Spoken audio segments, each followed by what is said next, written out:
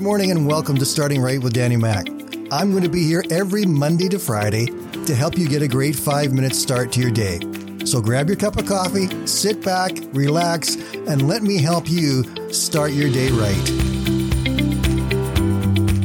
Last winter, there was some really good skiing here in British Columbia. The snow base was great and there was some decent weather along the way. So the ski hills were very busy. One of the most famous winter resorts here is a place called Whistler, which has got skiing on a variety of mountains very close by. There was a young lady who had the opportunity to go up skiing with some friends for the weekend at Whistler, her very first time there. She was all excited and she got herself some new clothes. She got her skis all waxed up and everything. Off she went with her friends up to Whistler to enjoy this fabulous weekend.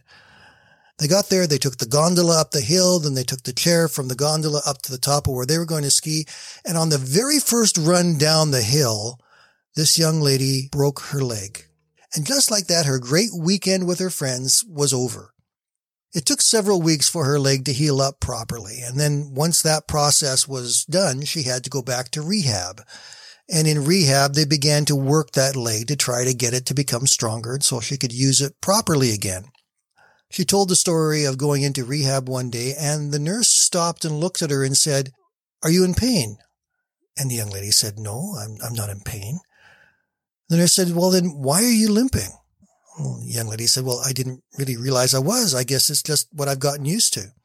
And the nurse said, "You need to realize that if your leg is not hurting you, you are hurting yourself by trying to protect it.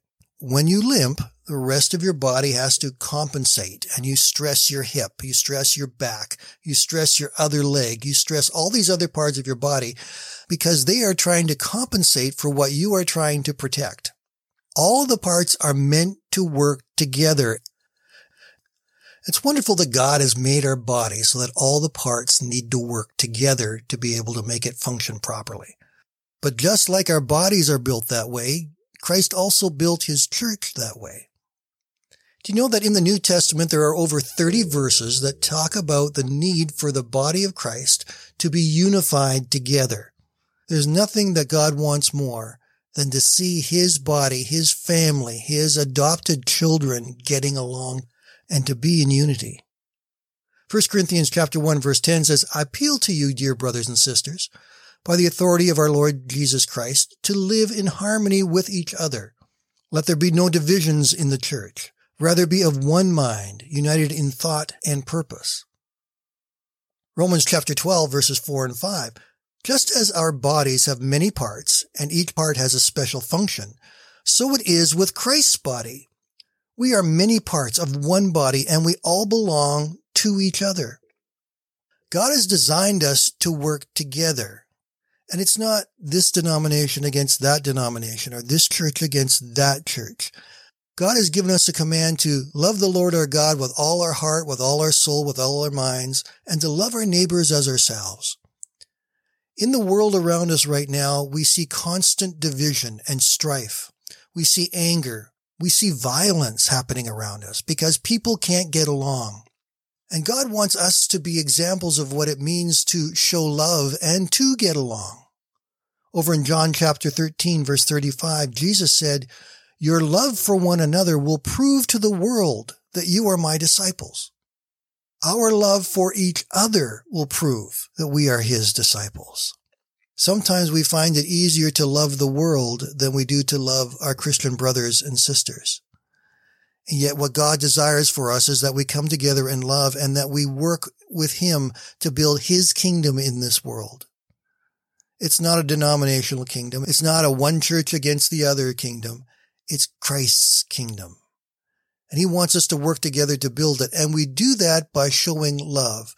And when we can't show love to one another, we're damaging the body. We're damaging the body of Christ and keeping it from functioning like it should. Just like that young girl when she was limping was damaging the other parts of her body because she wasn't letting every part do the job that it was supposed to do.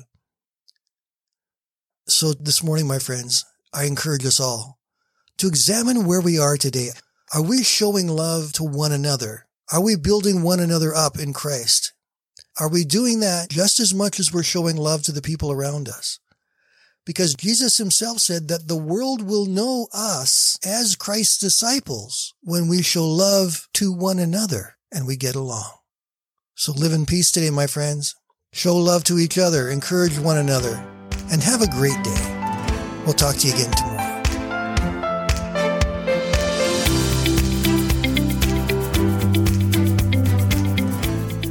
Thank you for listening today, and I invite you to join me Monday to Friday right here on Starting Right with Danny Mack.